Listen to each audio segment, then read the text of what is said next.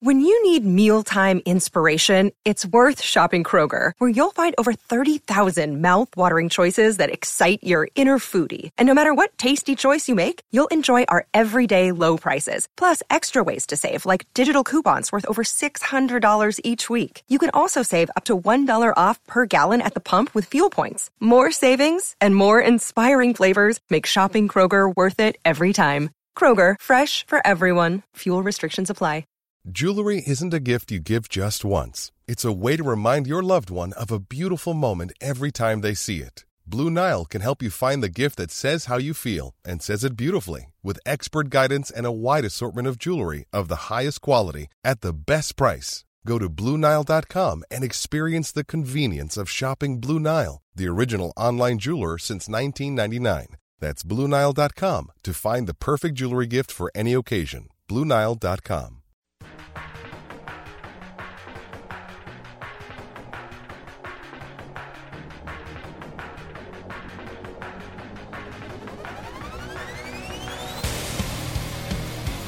Yes, yes. Welcome into another edition of the Tim McKernan Show here on the Inside STL Podcast Network from the HomeLoanExpert.com studios. I am your host, Tim McKernan, alongside videographer Nick Yale and executive producer John Seymour, a.k.a. the Sea Monster. So here is what happened with this interview. It's never happened before. Is my guest, former county executive Gene McNary, began answering a question, I began banging my head on the council. This really happened. And I think about that and I think, okay, this is a gentleman, an esteemed gentleman, 4-term St. Louis County executive, worked in Washington, D.C. under President George H.W. Bush in the Department of Immigration, and he has most likely no idea who I am, and it probably is better that way, actually, based on the content of the radio program I host. And he's answering a question seriously, and then the gentleman asking the question starts banging his head on the council. That had to have been a very odd moment. So now that I'm playing it back in my head, really, really bizarre. But my guess is you will know the moment when you hear it when I began banging my head on the council, because you will want to bang your head on your desk, your pillow, your steering wheel. I wouldn't advise any of it, but I'm just telling you that's what's going to happen. Because here's the deal. Even those who are older, and by older I mean older than me, I don't know if you ever heard kind of the autopsy of the St. Louis football Cardinals leaving St. Louis. I was familiar with the story, but I was 10 when it happened, so not really well versed. And I also was not aware that the county executive, our guest today, Gene McNary, was working on an NBA team, in addition to keeping the Cardinals here. And, of course, the Blues and baseball Cardinals were already here. And then when you hear what happened to then lead to the Cardinals leaving, that is the moment. That is the moment where you will want to bang your head on the council, the desk, the steering wheel, the pillow, put your head in your hands, whatever. That's what's going to happen. I'm just telling you. I couldn't believe it. Because unlike Stanley Steamer, Kroenke, Bidwell wanted to stay here. He wanted to stay here. Now, that's not how it was painted when they left, because the owner that leaves is always the bad guy. But he wanted to stay here. So you're talking about a different situation than the Steamer. So that's what you're going to hear. In addition to his time as county executive, but also working in D.C. in the Department of Immigration. We talk about immigration. We kind of get into the weeds, the new phrase du jour of 2018 politics. Talk about political discourse. Talk about St. Louis, the region, and then his plan. You know, we talk a good amount about the county and the city merging, and I know a lot of people in the county go, that ain't happening, brother. And that's fine. That might be your opinion, and you might be right. But Gene McNary has a different idea to divide St. Louis up into boroughs. And we discussed that. And for the record, I did ask, and you will hear that there is no other American city that he is aware of that has what New York City has and that he's proposing St. Louis have, which is boroughs. But you will hear his reasoning for it. But really, the talk of the St. Louis football Cardinals and how and why they moved and the backstory on it, and in a secret meeting at the MAC and calls from executives, and oh my God, because you will hear how close, really, when it gets down to it, that St. Louis was, whatever verb you want to use, to never even having to deal with the Rams. I don't know. I don't know what else. I didn't know that, and then I hear the interview, and it was almost better when I didn't know it because it's more depressing. And then I didn't even know what the NBA thing. I had no idea. I know we heard back in the day with Bill Laurie about the Grizzlies when they were leaving Vancouver, and then they went to Memphis. But this is a totally separate deal. We're going back to the 1980s here. So all of that is coming your way with our interview with the former St. Louis County executive, Gene McNary, from the HomeLoanExpert.com studios. Ryan Kelly and his staff at the HomeLoanExpert.com make our podcast possible. Experts are predicting, well, home values are going to continue to rise, and a strong purchase season means there are a lot of good comps for an appraiser to use. Maybe you took out a loan a year ago that required PMI. It's very possible that you now have the equity to get rid of that PMI and lower your payment. Or maybe you can drop the PMI and cut your term to a 15 or 20-year, keeping your payment the same. A lot of people think they have a perfect mortgage, but with interest rates as low as they are, there are always options. Call them today to explore your savings, or visit thehomeloanexpert.com. You can do all the math right there, and you can save money. Great customer service, save money. What else could you ask for? It's thehomeloanexpert.com. So, without further ado, here he is, the county executive in St. Louis for 4 terms, plus working under President George H.W. Bush in the Department of Immigration, Gene McNary.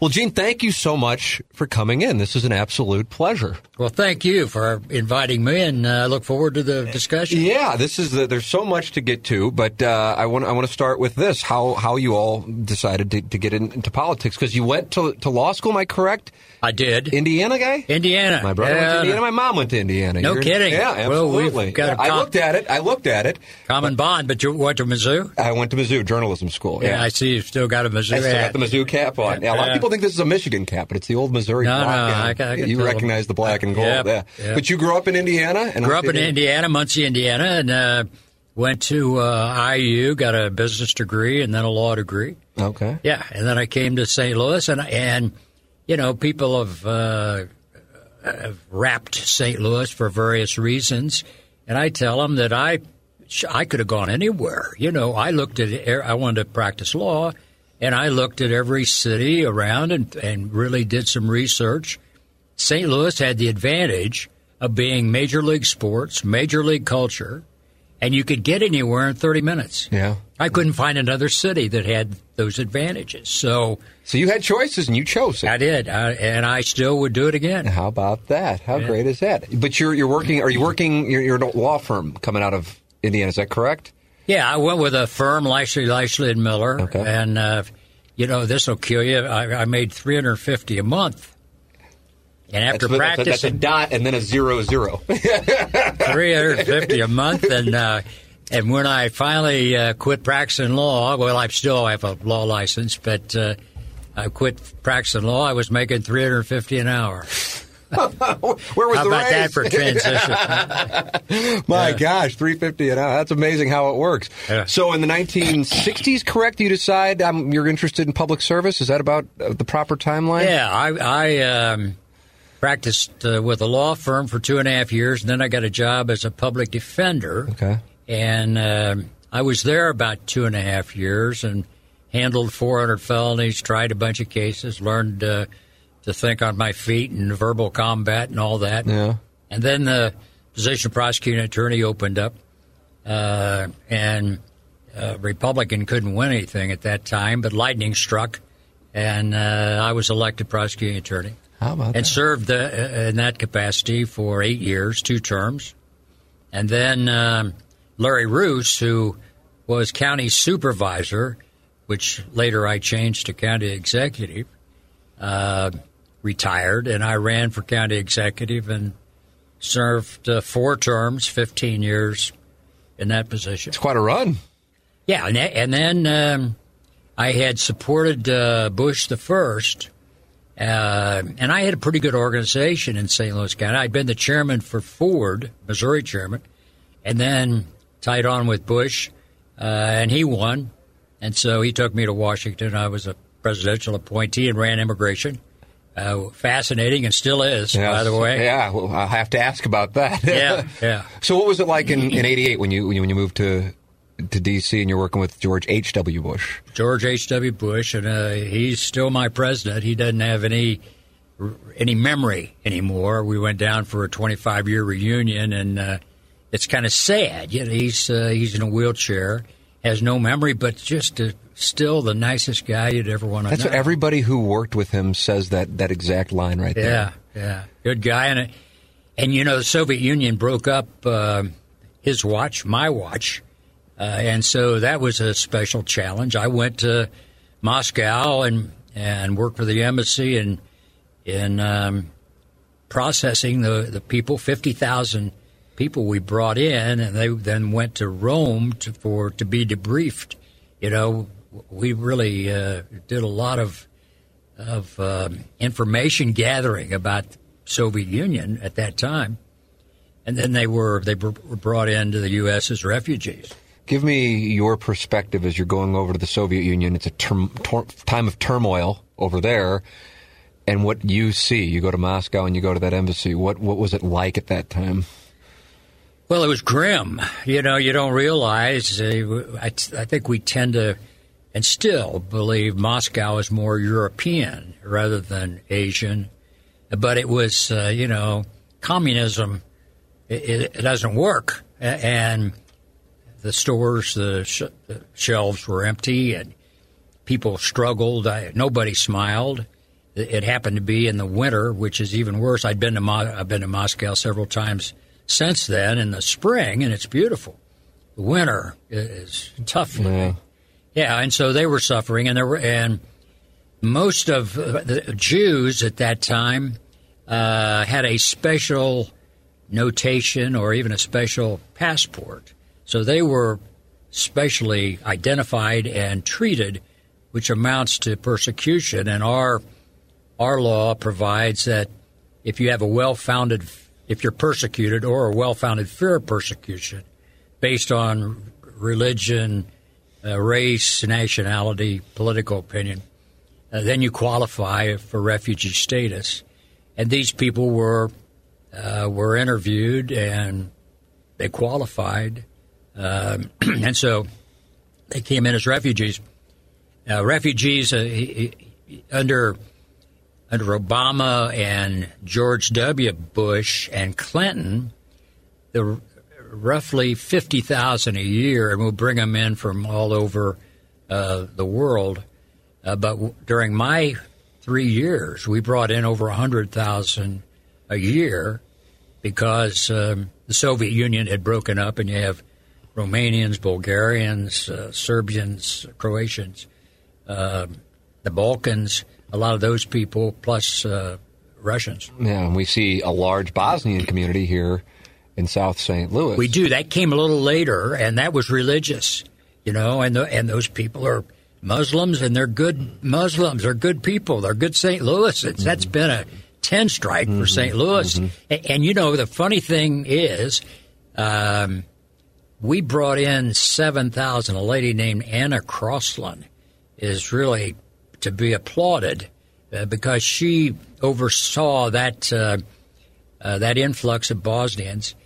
And we treated the Bosnians so well, and they blended into our community and became an asset, that they told their friends who had been scattered around the United States, and then they moved here, and we wound up with 70,000 of them. And they've just been a real asset to St. Louis. This immigration issue in 2018, it is obviously one of the most hot-button topics. How much regarding the discourse with immigration that you now see in the national scope is similar to what you experienced, and how much is different? Well, that's a good question. We could spend the whole time on that. But it's very comparable and is really the place to start. When I came in, I started in 89.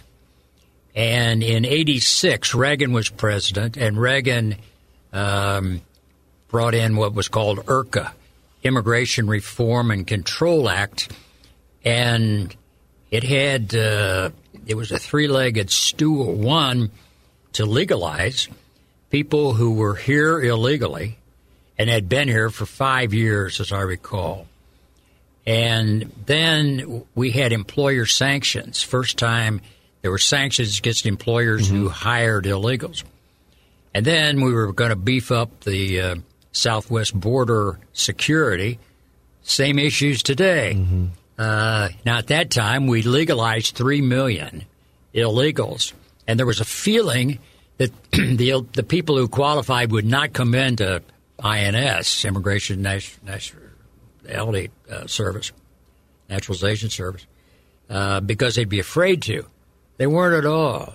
And they aren't now. If we pass something on the Dreamers or other illegal aliens, they will come forward and take their chance on whether or not they qualify for legal status. And so I had to oversee that part of the program, even though it started in 86. Most of the paperwork came in on my watch. On 89, yeah. Yeah. Now, at that time, this is kind of an interesting comparison. I had 4,000 Border Patrolmen. I had a Border Patroller in my command. I had 4,000. Today, there are 25,000 Border Patrolmen. So you had 4, there's now 25,000. Yeah. Wow. Yeah. I mean, sounds as though they could almost be shoulder to shoulder along that border. But forget the wall. Yeah. But now, it's been increased over the years, and we had sensors which were effective on the southwest border. They weren't effective on the northern border because the moose and the elk would trip them, and it was ineffective. But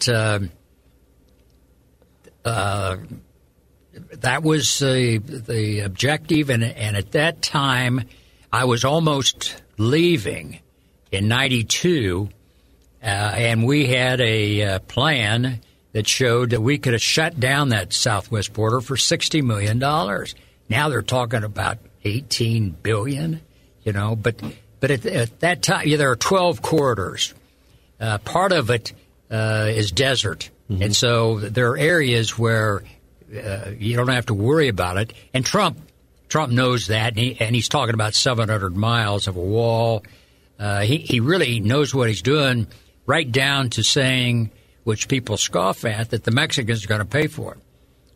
The way he does that is with NAFTA, and there's such an imbalance on NAFTA that he can work a deal with the Mexicans that will free up the money for that wall. Now, the Mexicans will say, well, that doesn't have anything to do with NAFTA. But Trump's in a position to say they actually paid for it because we reordered that balance on trade. So I think all of that can fall in place. So when you hear talk about the wall, which certainly is a polarizing topic, as somebody who can actually speak from the experience you have, is a wall a solution? Yeah, well, wall plus now you've got drones. The areas you still need something, even in the areas where there's a desert. We called them bollards, and those are big concrete posts that stop a car from coming through. Now, I think there's bollards along a lot of that border, but that needs to be in place. Let me tell you one anecdote that I think is significant. The Border Patrol, they're San Ysidro and Otay Mesa, between San Diego and Tijuana. 3,000 people ran back and forth across that border every day. The Border Patrol, they're not lawyers and accountants like the FBI. They're really former Marines. So you don't expect them to have that much ingenuity. I mean, they're just tough guys who do their jobs. But they did have the ingenuity to go over to the North Island Naval Base and get some old landing mats. And they put those landing mats vertically, and the State Department which was a pain in the neck. State Department wouldn't let us build a fence, but we could repair the trampled down fence. And so the Border Patrol put these landing mats along that border between San Diego and Tijuana, and it didn't stop the young men because they'd get in under the gulches, but it stopped the women and children. And so the women and children started rushing the port of entry at Otay Mesa, right where the cars come through. They would run through. Oh, my gosh. And so I met with the Border Patrol, and I said, we can't tolerate this. What are you going to do? They said, well, Caltrans, California Transportation, they wouldn't help them at all. So we're going to build a funnel with Border Patrol cars, bumper to bumper, and then when they run through, we'll catch them at the end. I said, well, that's got to be the most archaic thing I've ever heard. And so I went to Otay Mesa, and I met with my Mexican friends, counterparts, and I said, now, this is what we're going to do, and I'll tell you what's going to happen. Traffic's going to back up for 50 miles, and you're going to be on worldwide television like you've never been embarrassed before. And I'm going to give you 24 hours to stop this. Well, Mexican justices don't do it or we'll shoot you. It only took 4 hours, and it stopped.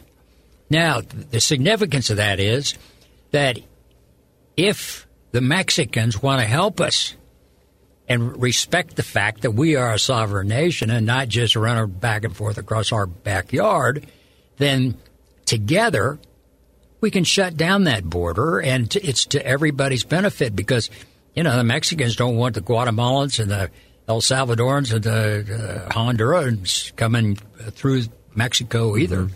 And so they're worried about their southern border. But I think Trump knows that. I wish I was there advising him. But that's the way that you can bring that southwest border under control. When people talk about dreamers, obviously, what seems anyway to be a complex issue, how do you view that? Well, I view that I was part of the problem. When I had IRCA to deal with the 3 million people, mostly male, and they had wives and children back in Mexico.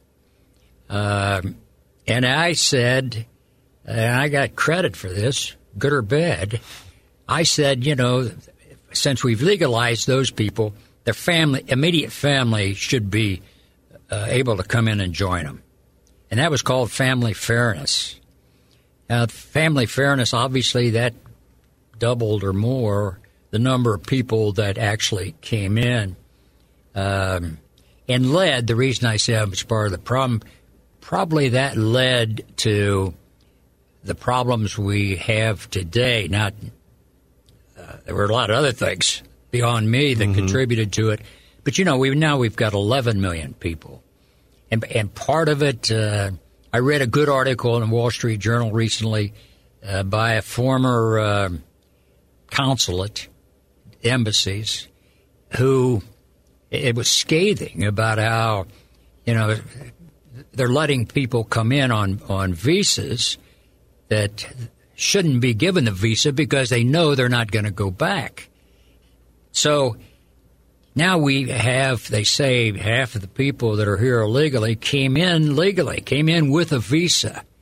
That needs to be brought under control. And another thing that's in the works in a total reform package is exit control. We don't know who leaves. Now, how they have determined that there's 5-6 million people here who came in legally with visas, how they can say there's that many people, I don't know, because we don't know actually who left. And that would be a part of when you go to another country, you show your passport going in, your visa, and then coming out, they check you off that you left. And they've got a record, if you don't leave, that should enable them to locate you and make sure that you do leave. We don't have that. And that's a part of reform that should be done, among a bunch of other things, if you want to talk about it. Of course. Yeah. You know, one of the things that I observe, and Jack Danforth's been a regular on both the radio show and the podcast, and he says the thing that stands out to him in 2018 versus when he arrived in D.C., and I think it was 75 or 77, as the Missouri U.S. Senator, that people have a really tough time working together now. The rhetoric is much more harsh. You could be penalized if you reach across the aisle. How would you characterize things when you were in D.C., and then even to apply it to when you were county executive? Oh, my. Well, in D.C., Jack is right. But, politics has become mean. Even the campaigns now. The law is that a public figure really has no recourse for libel or slander. You have to prove malice. Which is brutal to try and do. And so, in my opinion, that's kind of led to a lot of false statements and accusations, and it's just become a mean political campaign. Well, then when it carries over to the elected officials, it's polarizing, and the media, hate to tell you, the media is a part of it because the media has become more nationally, more and more left-wing, and almost to the point of being a part of the Democratic Party.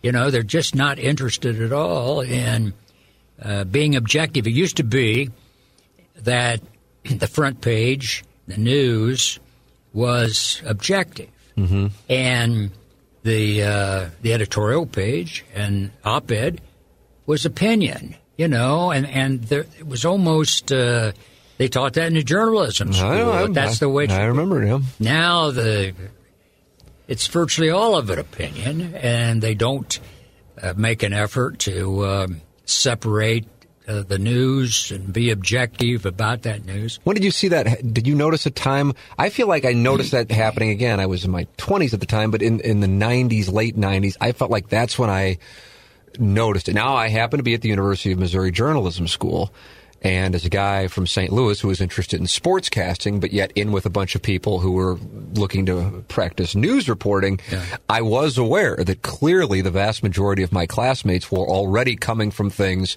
from a perspective on the left.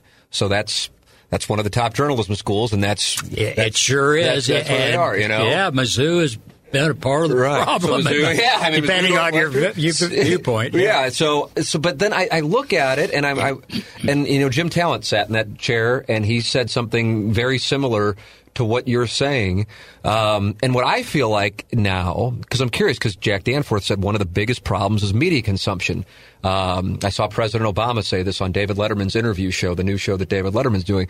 He said, if you watch Fox News and I watch NPR, or I listen to NPR, we are living in two different worlds. He wasn't disparaging the worlds. He's just saying you're getting one side and the other person listening to NPR is getting the other side. And so when we try to have a discussion about it, I think your facts are wrong and you think my facts are wrong. But I don't think that's the way that it was. Again, I realize I was in my teens and my 20s, so my memory wouldn't be fair to compare it to now. But I feel like that changed. I don't know. No, I think you're right. I think you're right. And now we've reached the point, and again, I go to lifelong learning and then current events. That's 90% Democrat, and I like that because I'm the resident disturber. And you're the anarchist. Yeah, now. That's right. But we tend to Fox is conservative and Republican. And, of course, Obama cited Fox as being in a different universe. But he said NPR is in a different universe, too. That was his point. He wasn't trying to... He was drawing a contrast. Right, that's that. Yeah. Well, now the contrast would be CNN, I guess. And I've Fox. noticed that. And what I notice now is I feel like they recognize that there are dollars in the divisions. There's dollars in mocking or covering President Trump, whether one likes or dislikes. If you like, you can go to Fox News. If you dislike, and I don't feel like CNN was always like that, but recently they see that there's all of this backlash to President Trump from a healthy percentage of the population, and therefore they're going to capitalize on that and monetize it. Right. And that, to me, strikes me as a real problem. Well, and in that vein, it's a problem, and the polarizing is because I watch Fox, and my Democrat friends won't watch Fox. They get a steady stream of liberal news, and so they believe that. Right. I believe something else, and we don't ever see anything that is in the middle or breaks through the stereotypes. We can't argue 2 and 2 equals 4. Yeah. But when it comes to politics, that's what it is. And then the thing is, now I see it, from doing what I do, that all it takes is just a certain way to frame a story or a graphic that comes across, and I see it on these social media feeds. I'm just like, God, I see what they're doing, whether it be Fox or whether it be CNN. And so therefore a conversation is difficult to have take place. Yeah. So that's why I wonder, how it happened, but therefore what you dealt with, because it was a different time, I would think a better time, where you could communicate and get things done more effectively, I think. No, there's no question about it. I ran against Tom Eagleton for the U.S. Senate in 1980, came close, but I got beat. And Tom and I were friends after that. We were friends before. And even during that campaign, Tom had a lot of personal problems, and I didn't mention them ever. We stayed on the issues and talked about what was. He had I tried to wrap double-digit inflation and unemployment and all that around his neck, but those were issues. Right. We didn't talk about personal problems. You didn't get into. And today, here they Trump has to bring his doctor out to show that he passed a brain test and his heart's okay. And still they say, well, obviously he can't even trust the doctors anymore. Overall, are you a fan of his? I am. I like Trump. I liked him going in. I thought to myself. Did you like him when they had 16 candidates up there? Was that the guy you liked, or did you wind up eventually? Let me tell you, at first I thought he's a joke. There's no way this guy's going to he won't last a month. The more I listened to him, the more I could see he was touching a very important American trait, and that was that we're losing the character of the country. I heard a guy, one of these occupiers who was in Chicago, say, well, it's up to the federal government to take care of us, and they're not doing a very good job of it. Well, that's not America. I mean, we're opportunity and individual freedom and individual responsibility. Trump tapped into that. He tapped into that make America great again, because a lot of people, including me, felt as though, we're not what we used to be. Mm-hmm. We were apologizing. Obama apologized for us too much. He tapped into that, and then he tapped into technology to the point that, at that time he's got even more now, 26 million. Well, that's more than the New York Times and the Washington Post put together. So they could say whatever they wanted to him about him, but he built his own network. Nobody had ever done that before. And so as we went through, and he stood on his feet and he counterpunched. He really didn't go after anybody unless they went after him. Now, somebody pointed out an incident where he took the initiative, but even that I don't think I agreed with. But most of the time, somebody took a shot at him and he would fire back. And he fired back with tweets. That was effective. And then the media and the Democratic Party kind of got tied up started believing the things that they had been saying to themselves. An echo chamber. Yeah, the polls show Trump losing by 4 points on Election Day. They had bad polling, bad handle on the campaign, didn't go to those northern states, and Trump saw they were there for the taking because Hillary was not magnetic. Her husband was. Obama was. Hillary was not. And those, I've always thought that the working unions ought to be Republican. Mm-hmm. You know, half the people go to work these days and half of them don't. Those guys go to work, and I can see the government unions and the teachers unions still being Democrats, but those carpenters and steel workers and those guys could be Republicans, and they're not tied up in the social issues. The Democrats harp on transgender and pro-choice and the environment, and you know, the air doesn't smell very good when you don't have a job. And Trump tapped into that, and he carried those northern states. And I think, I'm speaking as a Republican, you can tell, I think we may keep them. I think there may be a paradigm shift between the parties now. I'm fascinated to see what happens. Granted, it's a few years away. A couple of pieces of data. He's always been hovering around 39% approval ranking.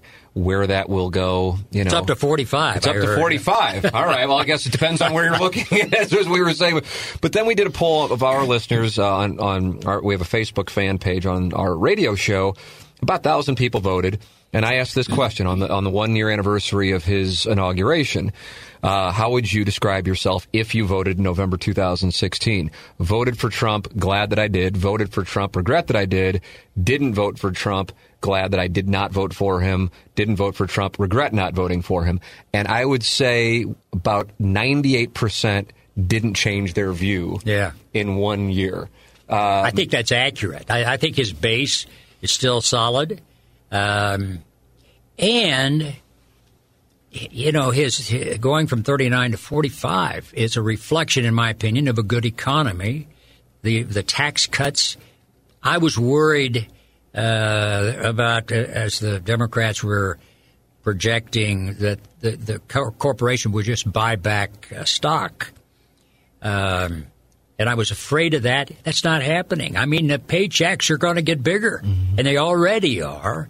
And to the extent that people get bigger pay and there are more jobs, that's going to speak well for Trump. And it's also an advantage that there are 10 states where Trump carried them big, like Missouri, where there's a Democrat senator up. Mm-hmm. And so I'd be surprised if Republicans lost the Senate, and my guess is we'll even gain some senators, maybe not up to 60, but gain some Senate seats.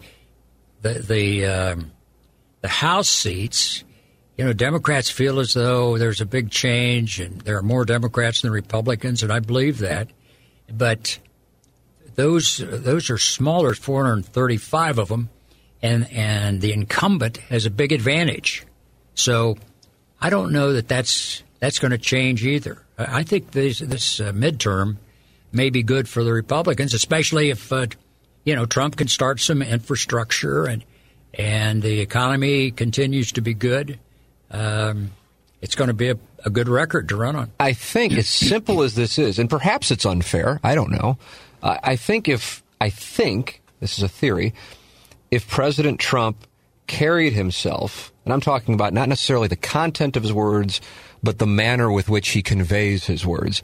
Like, for example, whether it be you, whether it be Jack Danforth, whether it be President Obama, President Reagan, whoever you would want to cite that was, quote unquote, whatever it means, it's arbitrary, but presidential. And then people would see what's going on with the economy, that some people who otherwise did not vote for him could buy in. But because of the manner with which he conducts himself, I think a lot of people will never give him a chance. I think that's right. But also, based on my political experience, I think that there's a factor where a Democrat will not vote for a Republican, but he won't vote.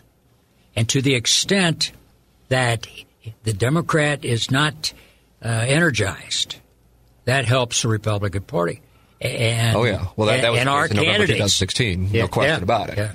Hope you're enjoying our conversation. Gene McNary and I here on the Tim McKernan Show. Our sponsors make the show possible. Support the sponsors. Ask yourself a question.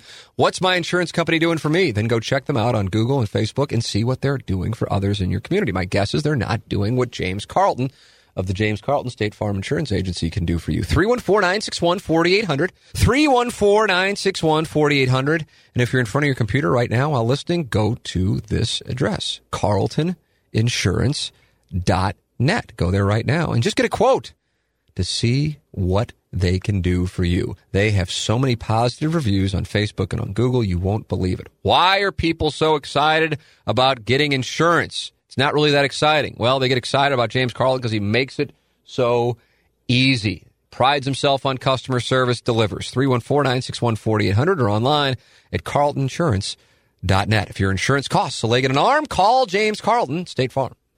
Yeah, we did a poll, same place, Facebook, and I recall the question was, and again, obviously total hypothetical because it wasn't realistic, if these were your choices to vote before November 2016, who would you vote for?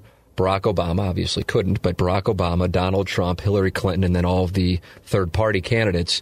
Barack Obama won comfortably. Trump finished in second, and Hillary Clinton finished like below Gary Johnson. Is that right? And I was like, wow, that's saying something. Now, I didn't think it meant that Trump would win, but I'm like, that's saying something that many people will vote for Obama, but hardly anybody would vote for Hillary Clinton. So it speaks to what you just said. Yeah, that's right. Yeah, it's an amazing element of a political community. And you're going to school now, which I think is just the greatest thing ever. And because, I mean, I would do anything to go back to like my senior year at Missouri and just pay attention. Yeah. You know, now I would take advantage of it. So that's exactly what you're doing. So you're studying genetics? Yeah, I am this time, but as I told you, the book is called Genetics for Dummies, and I don't even qualify as a dummy. I don't.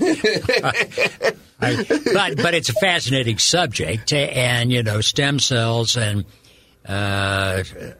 this cloning, which now apparently is happening in China, is fascinating to me, and I've read some books. How We Got to Now is one, and Sapiens is another. Life as we know, it's only 150 years old. I mean, if you think about what's happened, and we're developing at an increasing rate. And so to project ahead, and part of that is genetics, is fascinating. Mm-hmm. Yeah, but the history part of it, I started at the beginning of France and gone through all the way up and read a book on Napoleon. He was a heck of a guy. I like that. That was Jack Buck-esque. Heck of a year, Napoleon, heck of a guy. Yeah. And so all of that's been fascinating. Yeah. And the Baroque and a guy named Caravaggio. You ever hear of Caravaggio? I have not. Now you're mentioning people. I'm familiar with Napoleon, not these people. Caravaggio was an artist and even killed somebody, and he died at age 39.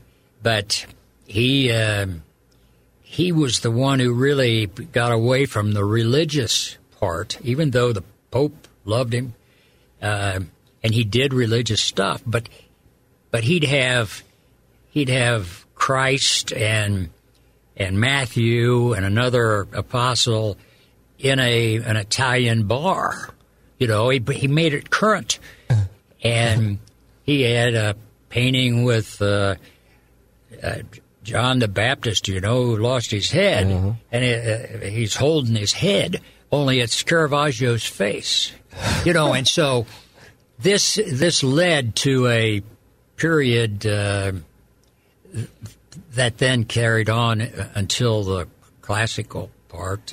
For a couple hundred years, and he was the guy who started. Well, all that's kind of fascinating to me in the historical aspect. Why did you decide to go back to school? I think it's so cool. I'm like, it's the greatest thing. I have to tell you. When John Seymour here told me that's what you were doing, I'm like, oh my God, that's so great. Yeah, well, I've always I've always felt as though I didn't know how much I didn't know, and so this is a great program, bunch of old people and good discussions, and there's a lot of experience that people have had, so that Wall Street last Monday, a guy who was a Commodore in the Navy spoke about these 2 naval ships that were sunk because of the negligence of the captains, and he had maps to show where they were and how it all happened. Those are things you don't get out of the newspapers and out of the news, so it's valuable and fascinating stuff. Well, the reason I bring it all up is you are still, locked in, so to speak. And what you brought up, was it last year or 2 years ago, regarding the 7 boroughs? Yeah. Really got some attention. And I think what has happened here locally, and I'm curious what you think, somebody who clearly has a pulse of St. Louis doing what you did, but still being locked in, is that with the Rams leaving and with the MLS vote failing, there is now an acknowledgement from perhaps people who otherwise were saying everything is fine, that clearly something is amiss. And so your idea at least got the discussion going as a plan, as opposed to, just be nice if the city and county would merge. So before we even get into it, if you could, for the listeners who aren't familiar with what you were discussing, your idea for the boroughs. All right, well, you and Frank Cusimano are the 2 guys who see the sports aspect to this. It was not, I guess, the original op-ed piece. My son and I worked on it. We had he went to lunch, and when I was county executive, the planning department drew up a map that reduced the number of municipalities in St. Louis County from 92 down to 12. God. And it was well done. It was later, we had a board of freeholders that made the mistake of increasing it up to 34. Then it couldn't be defended because Charlotte Hills would survive and Molding 8 Acres got eliminated. There wasn't any way to defend it. Whereas it was a rational plan at 12. Mm-hmm. Well, when I had lunch with my son, he pulled out a map, and I said, that looks like my map, only it's got fewer munis. Where'd you get that? He said, those are the council districts. I said, wow. Why didn't I think of that? And so we took those council districts, there are 7, and they're already apportioned, 143,000 each.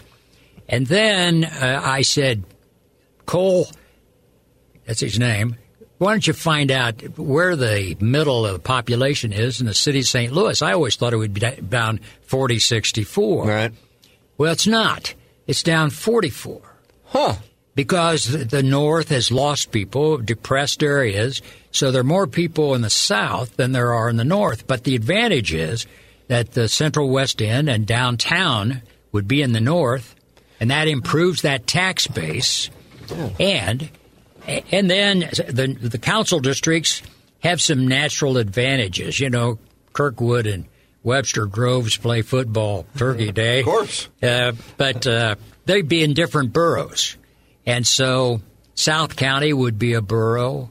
There's a bunch of neighborhoods there now, Lima and Afton and Melville. Where do you live? I live in Kirkwood, about a mile from here. Yeah. I keep my commute short. You got Concord, and that's convenient. Concord and Oakville and Melville. There's a bunch of them, and yet they're all unincorporated. And so they've talked. I went down there 20 years ago. They were talking about incorporating, and I said, well, the good news is that you'd be in charge of your own destiny. The bad news is you'd be in charge of your own destiny. Yeah. Do you really want a government on top of the county government or underneath county government? Mm-hmm. Yeah, and so this map would create 9 boroughs, and then the beauty of it, rather than just a city-county merger, now some would like to see the city enter the county. I don't believe that can pass. Because that you don't think the people of the county would vote yay to that? No, they wouldn't. Because they'll say, well, we're just taking in the city's problems. And that just add another city to the county, and would even put the city in a position to annex Lemay. Now they'd take a vote, but Lemay wouldn't even like that idea, and so the idea would be that you'd have a mayor and a council in each borough. You'd have a police chief and a fire chief. You'd reduce the number of munis to 9. Mm-hmm. You'd reduce the number of police departments to 9, the number of fire departments, and police departments 64 to 9, 43 fire companies to 9, 82 municipal courts to 9, and then you would have the mayor of each borough be on a council of mayors, which would take on something of a legislative function. They'd be the mayor. You'd still have local government, still close to the people, know the cop on the beat, so to speak, and yet you'd have a regional umbrella.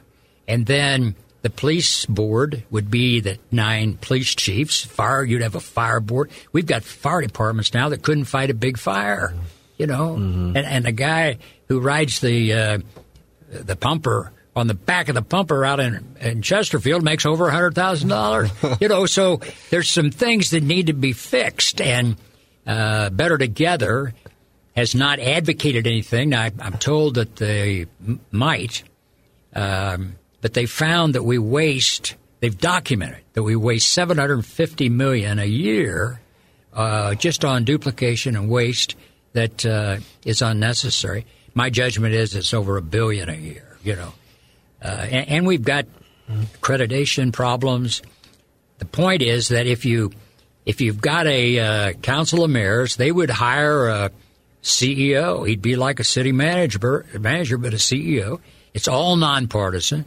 We take politics out of it, make it a business-like operation, and you'd have control of the airport. Shamel has come up with a pretty good idea, which is a trailing liability fund that the city would establish because they've got assets like the port and the airport, and he would even add to the fund in certain ways so that if the city came up with some liabilities, the county part of it would be held harmless. And that needs to be refined, but it's not a bad idea. It would give us we'd still have local government, bigger governments to be sure, but we'd be tied together, and then the tax base. There's no reason there will be reasons advanced, and I've heard them, but sales tax, people shop everywhere. That's not tied to your locale.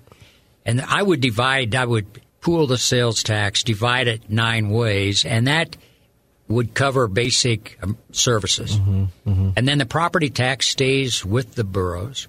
The casinos are scattered around, so there's one in Maryland Heights. That would be in a borough. That's a excellent revenue source. There's one down in South County, Riverport. Right. That River City, yeah. River City would be excellent, and so those casinos can be figured in. A lot of work to be done on revenue and expenditure, but just the basics of it lend itself to that kind of a restructuring. If Better Together comes up with just a merger of city and county into one big St. Louis, then I don't think that can pass. But I like it. I like that idea because it kind of puts my plan into a fallback position where they'd say, well, maybe people would buy this because it keeps government close to the people, and we're not just taking in the city. We know about, of course, New York City and the boroughs. Are there any cities around the country that have something similar? No, but around the world there is. And I happened to go to the Balkans a couple years ago, and Bucharest, Romania, of all places. Wow. They had a similar, I think there were 8 They called them something else, but they were boroughs, and then they fed into a umbrella type of regional agency. Yeah, that's the only one that I know of. Yeah, but I'm sure there are. Sure. Some. Yeah, I was just curious. I was missing one. We've heard here recently. I mean, when you were the county executive, I feel like St. Louis was different then. I'm talking about the region. I grew up in the city, live in Kirkwood now. I felt like it was different. I felt like, if anything, we were looking toward Chicago, and now we're like, oh, if we can catch up with Nashville and Louisville and even Kansas City. Tom Stillman was in that chair last week, the general partner of the Blues, and he was talking about how if you are a business around the country or around the world, and you see how the Blues have been treated over the last year or so with 2 lawsuits he deemed as frivolous, and you're considering moving to St. Louis, and you look at how he was treated by the Board of Aldermen and by the comptroller, that he said, you would never come here because we eat our young. He's passionate about it. A lot of people are wondering what happened, but I don't know how many people have really put forth, outside of yourself and those with Better Together, an idea to try and fix it. What do you think happened? I tried to keep the football Cardinals, remember? Oh, yeah. I wanted to get into that. Yes, absolutely. Yeah, and we could have done it. Swerdrup did a feasibility study, and we were in a position, that was Riverport, where we would build a dome stadium. It was going to be a dome stadium. Yeah, okay. Going to be domed, because we needed another franchise. We needed either a basketball franchise or a hockey franchise. And I'd worked it out. They were willing to sell the Blues for $26 million, but the advantage was we felt that we could do it without any tax dollars, because Riverport was floodplain, and we had a road that had gone in there that served as a levee, and if we build another levee, which was going to happen, then we've opened up this vast area of revenue-producing property, and that led to the feeling and the bottom line that we could live off of those revenues. It would be all privately owned and no tax dollars going into it. And then it got to the point where the city, and originally, Shamel and I had flown to Jeff City to testify on something, and on a plane going back, we both knew that Bidwell was talking about leaving, and I said, Vince, find a place in the city and let's try to keep that team here. And he said he would, and I said, I'll support you. And then he came back to me and he said, we can't do it. We just don't have a site that will do anything but take away businesses that we've got. And he said he would support me. Well, then we went out and did a site study, and there were about 6 sites, and the most obvious was Riverport, and came back with that plan, and Vince was for it.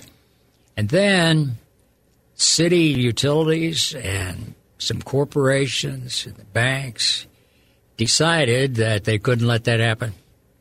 And so Vince called me, and he said, I'll meet you down at MAC. We went, had a private room, and he said, I got to renege. I said, no, you don't. He said, well, they told me that if I might as well kiss my political career goodbye if I did this, because the city couldn't stand it. And so I said, well, I mean, you're big enough and you're going to run statewide. You can do it. But he felt as though he couldn't. And so then he came out against it. He bid $26 million and won for the arena and the Blues. And I went to New York and met with the president of the NBA at that time. They said they'd like to have a team here.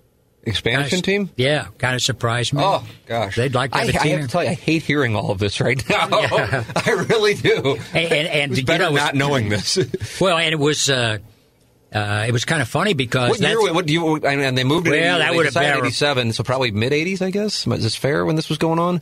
Mid 80s. The NBA expanded in 88. About 85. Charlotte, Miami, I think. Then. Yeah.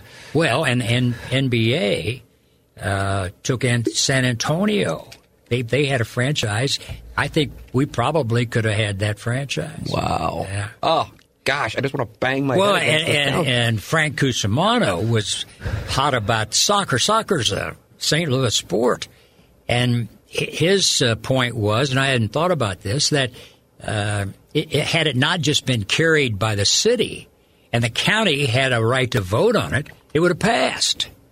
Now, you believe that? You believe that it would have passed? After talking to Frank, I do. Yeah. Yeah, I think that there's enough. Because I talked with Dave Peacock, and he said their polling indicated that it would not pass if they included the county. No kidding. Yeah, which I don't know if I could say I'm surprised or not. I wanted to make sure. I interviewed him a couple weeks ago, and he said he didn't think it would pass if it went to the county. Let me give you an anecdote, which I thought was kind of funny. I used to, since I went to Indiana. Indiana was a soccer school, and they got a lot. Got a lot of their kids out of here. Yeah, my St. Louis U High, we had all kinds go there and play soccer. And so I think this was mid '80s, and Clemson beat Indiana in the finals. Half of each team came from St. Louis. So I had all those guys. Yeah, I had them all into my conference room. We declared St. Louis Soccer Day. That was great fun. Oh, that's awesome. Gosh, I didn't realize. I knew that the Cardinals. So did Bidwell come to you guys and say, I'm moving? How did it all... No, Bidwell invited Shamel and I in. So he talked as opposed to Stan Kroenke. Oh, yeah. Oh, yeah. Okay. Oh, yeah. Bill, I liked Bill. I still like Bill. He was kind of up against it with the league because the league felt as though there ought to be a 60,000-seat stadium. Well, did they want football only? Was that an important thing? Because Busch Stadium at the time, baseball and football? That was a part of it. Yeah. Yeah. He didn't like playing in the Cardinals Stadium. And when he started, it wasn't. And then the Cardinals bought it. That's right. And so he called... Gussie Bull Moose. He said, I remember hearing this. Yeah.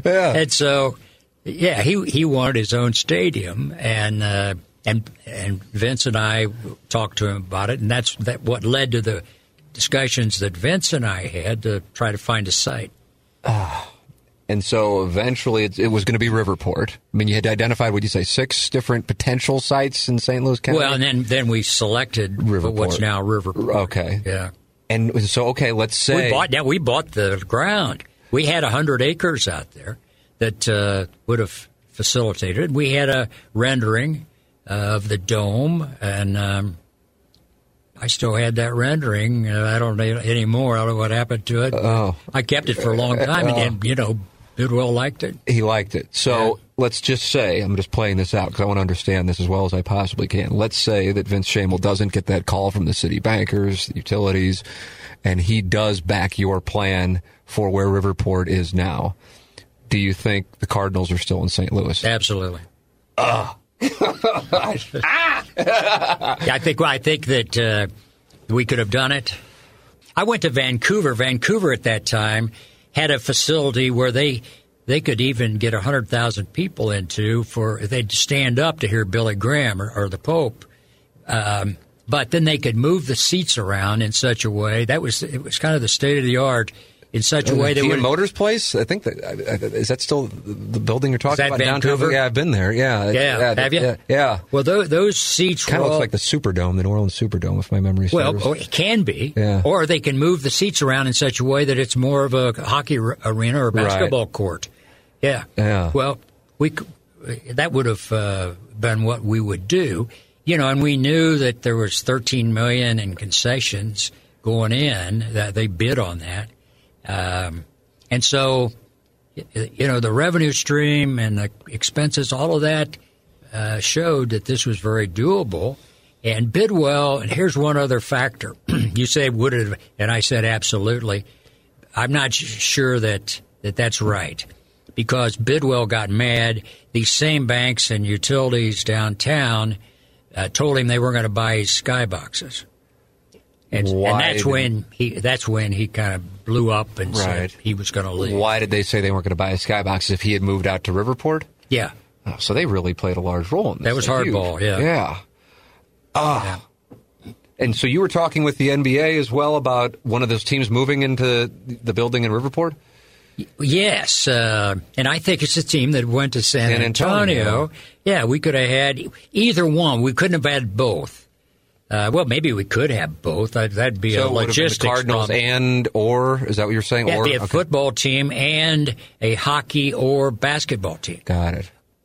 No reason if we had a windfall, we wound up with a basketball team and a hockey team. Yeah, and the Cardinals and the Cardinals. The dome would have accommodated that. Yeah. Whether they could draw the fans, I don't know. Yeah, those just kind of compete the same season, but other cities do it. I was talking about, I think back to the 1980s, even 1990s. Like there seemed to be, and it could be a bad read, just so much more business people flying in and out of Lambert to go to places or fly here for business meetings. And that's what I'm saying I feel like has changed. I'm not talking about the discourse. And that disappoints me. So when I look at cities like people talk like Stillman City, I go to Nashville and the Blues are playing the Predators and there's cranes everywhere. Indianapolis has gone from kind of being behind St. Louis to moving ahead of St. Louis. We agree. I think our fragmentation has hurt us. I think if getting back to this restructuring plan with 9 boroughs and pulling us together as a region, I think that would help us attract business. I think it would help us attract sports teams. It would just absolutely improve our image. You know, we didn't get to Amazon. We're not even on the top 20 list. You know, and that's too bad because even though our airport, I think, has been improved, I like the fact that it's a close-in airport. I mean, you go to Kansas City or Denver, it's a half an hour to get in to anything. Our airport's 15 minutes from downtown, and close-in, I think, is an advantage. Had we gotten Amazon, we would have had an airport hub. You know, but which comes first? That's a chicken-egg problem. Yeah. When Jim Talent was in here, he said he figured a place like Atlanta with the monstrous airport they have, or D.C. with the access to multiple airports, that region. And I think 2 of the 20 finalists, or 3 of the 20 finalists are all in the Beltway. Yeah. So along those lines with what we were talking about with the fragmentation, what do you think would get it to a point where it would be, quote unquote, acceptable, i.e. people voting yes in the county to make something happen? Like it's being discussed now, but I don't know if it actually is pragmatic to think it's actually going to happen and be voted yes on. I think Better Together has a role to play in advocating something. We've got my plan on the board, on the table, and that plan needs some work. I mean, you know, I've told you a lot about it, and I'm convinced that that the skeleton is solid, but it needs some meat on the bones, and revenue and expenditures especially has to be tweaked.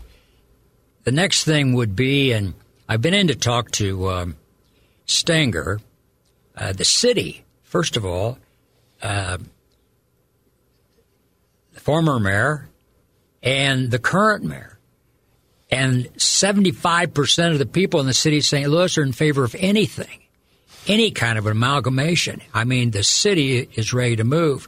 Now, Stenger is not. And I told him, I went in and met with him and showed him the plan. I don't know that he would oppose it. But Stenger is a key player because the vehicle is a Board of Freeholders again.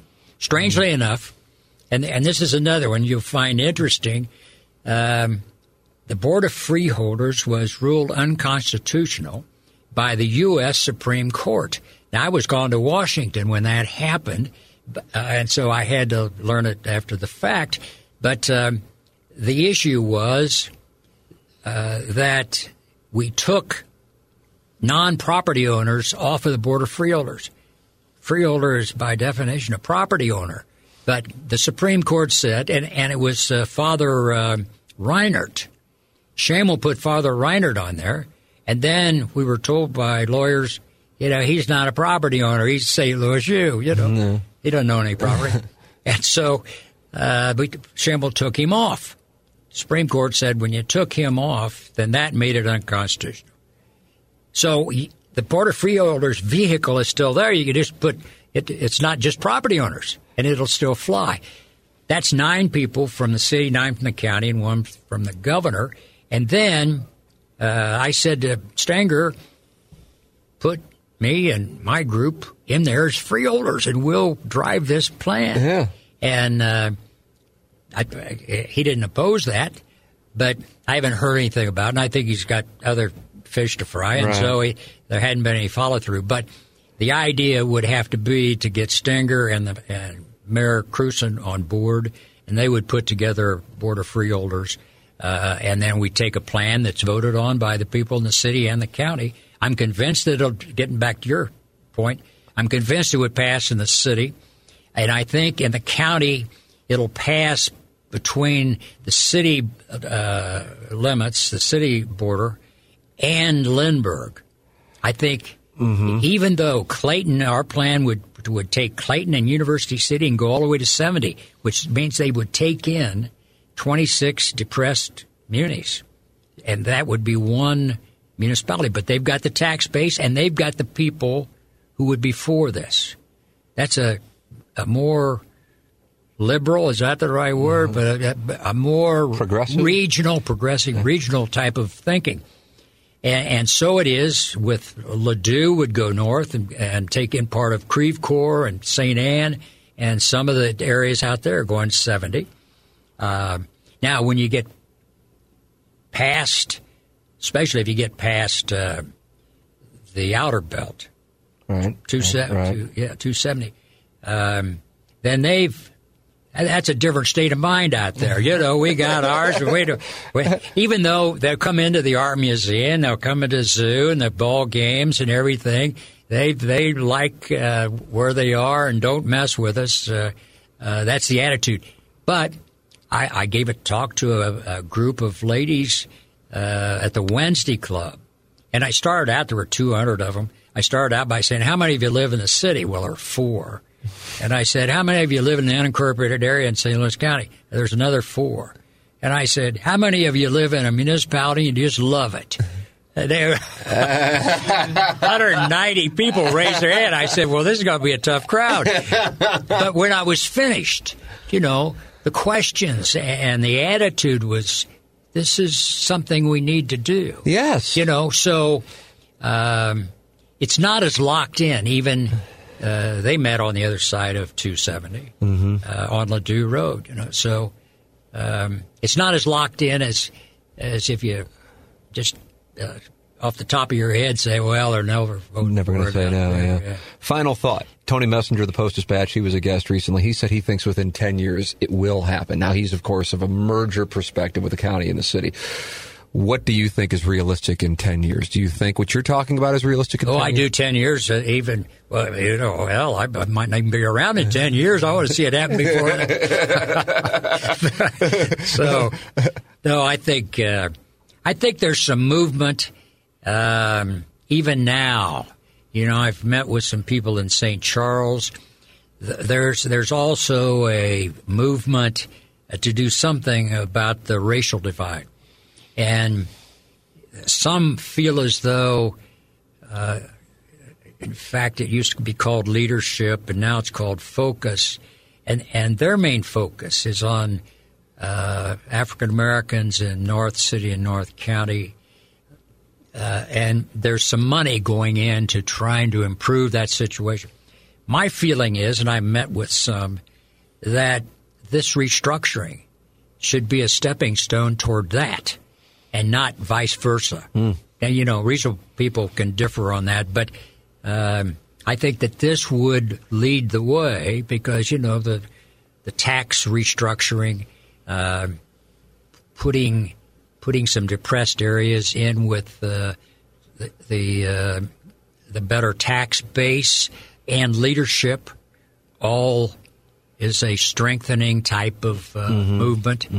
So hopefully that would be a next step that we can put something like a borough plan together and then get the Board of Freeholders on board and take it to a vote. I think it'd pass in the city and the county. Wow.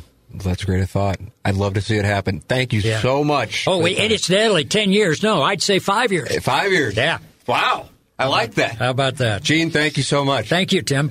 So there it is, our conversation. Gene McNary and I talking it over. And do you have the same reaction that I have, which is, oh my, I can't believe what I just heard.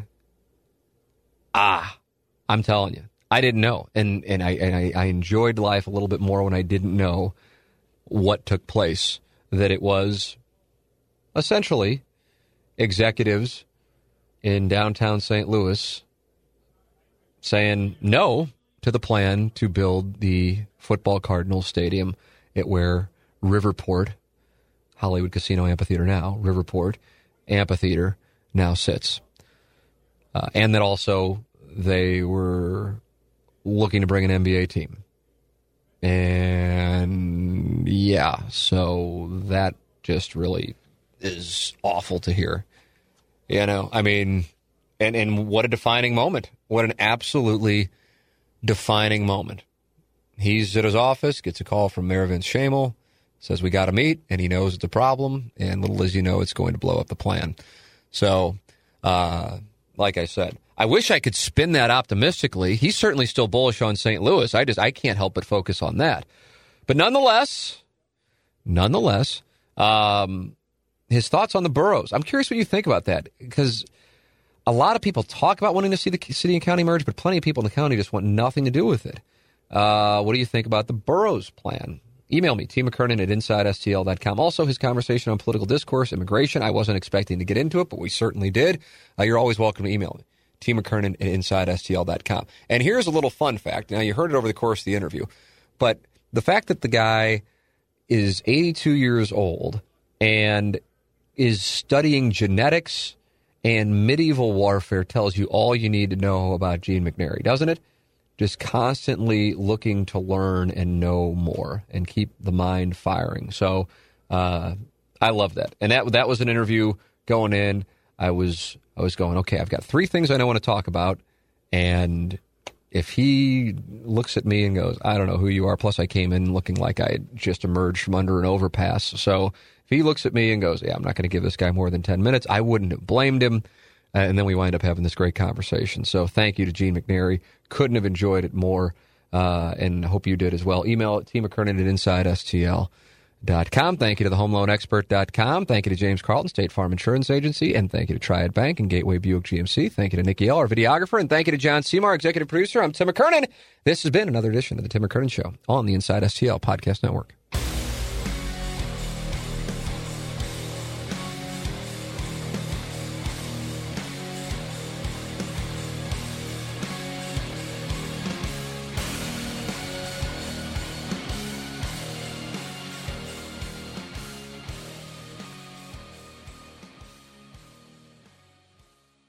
Geico asks, how would you love a chance to save some money on insurance?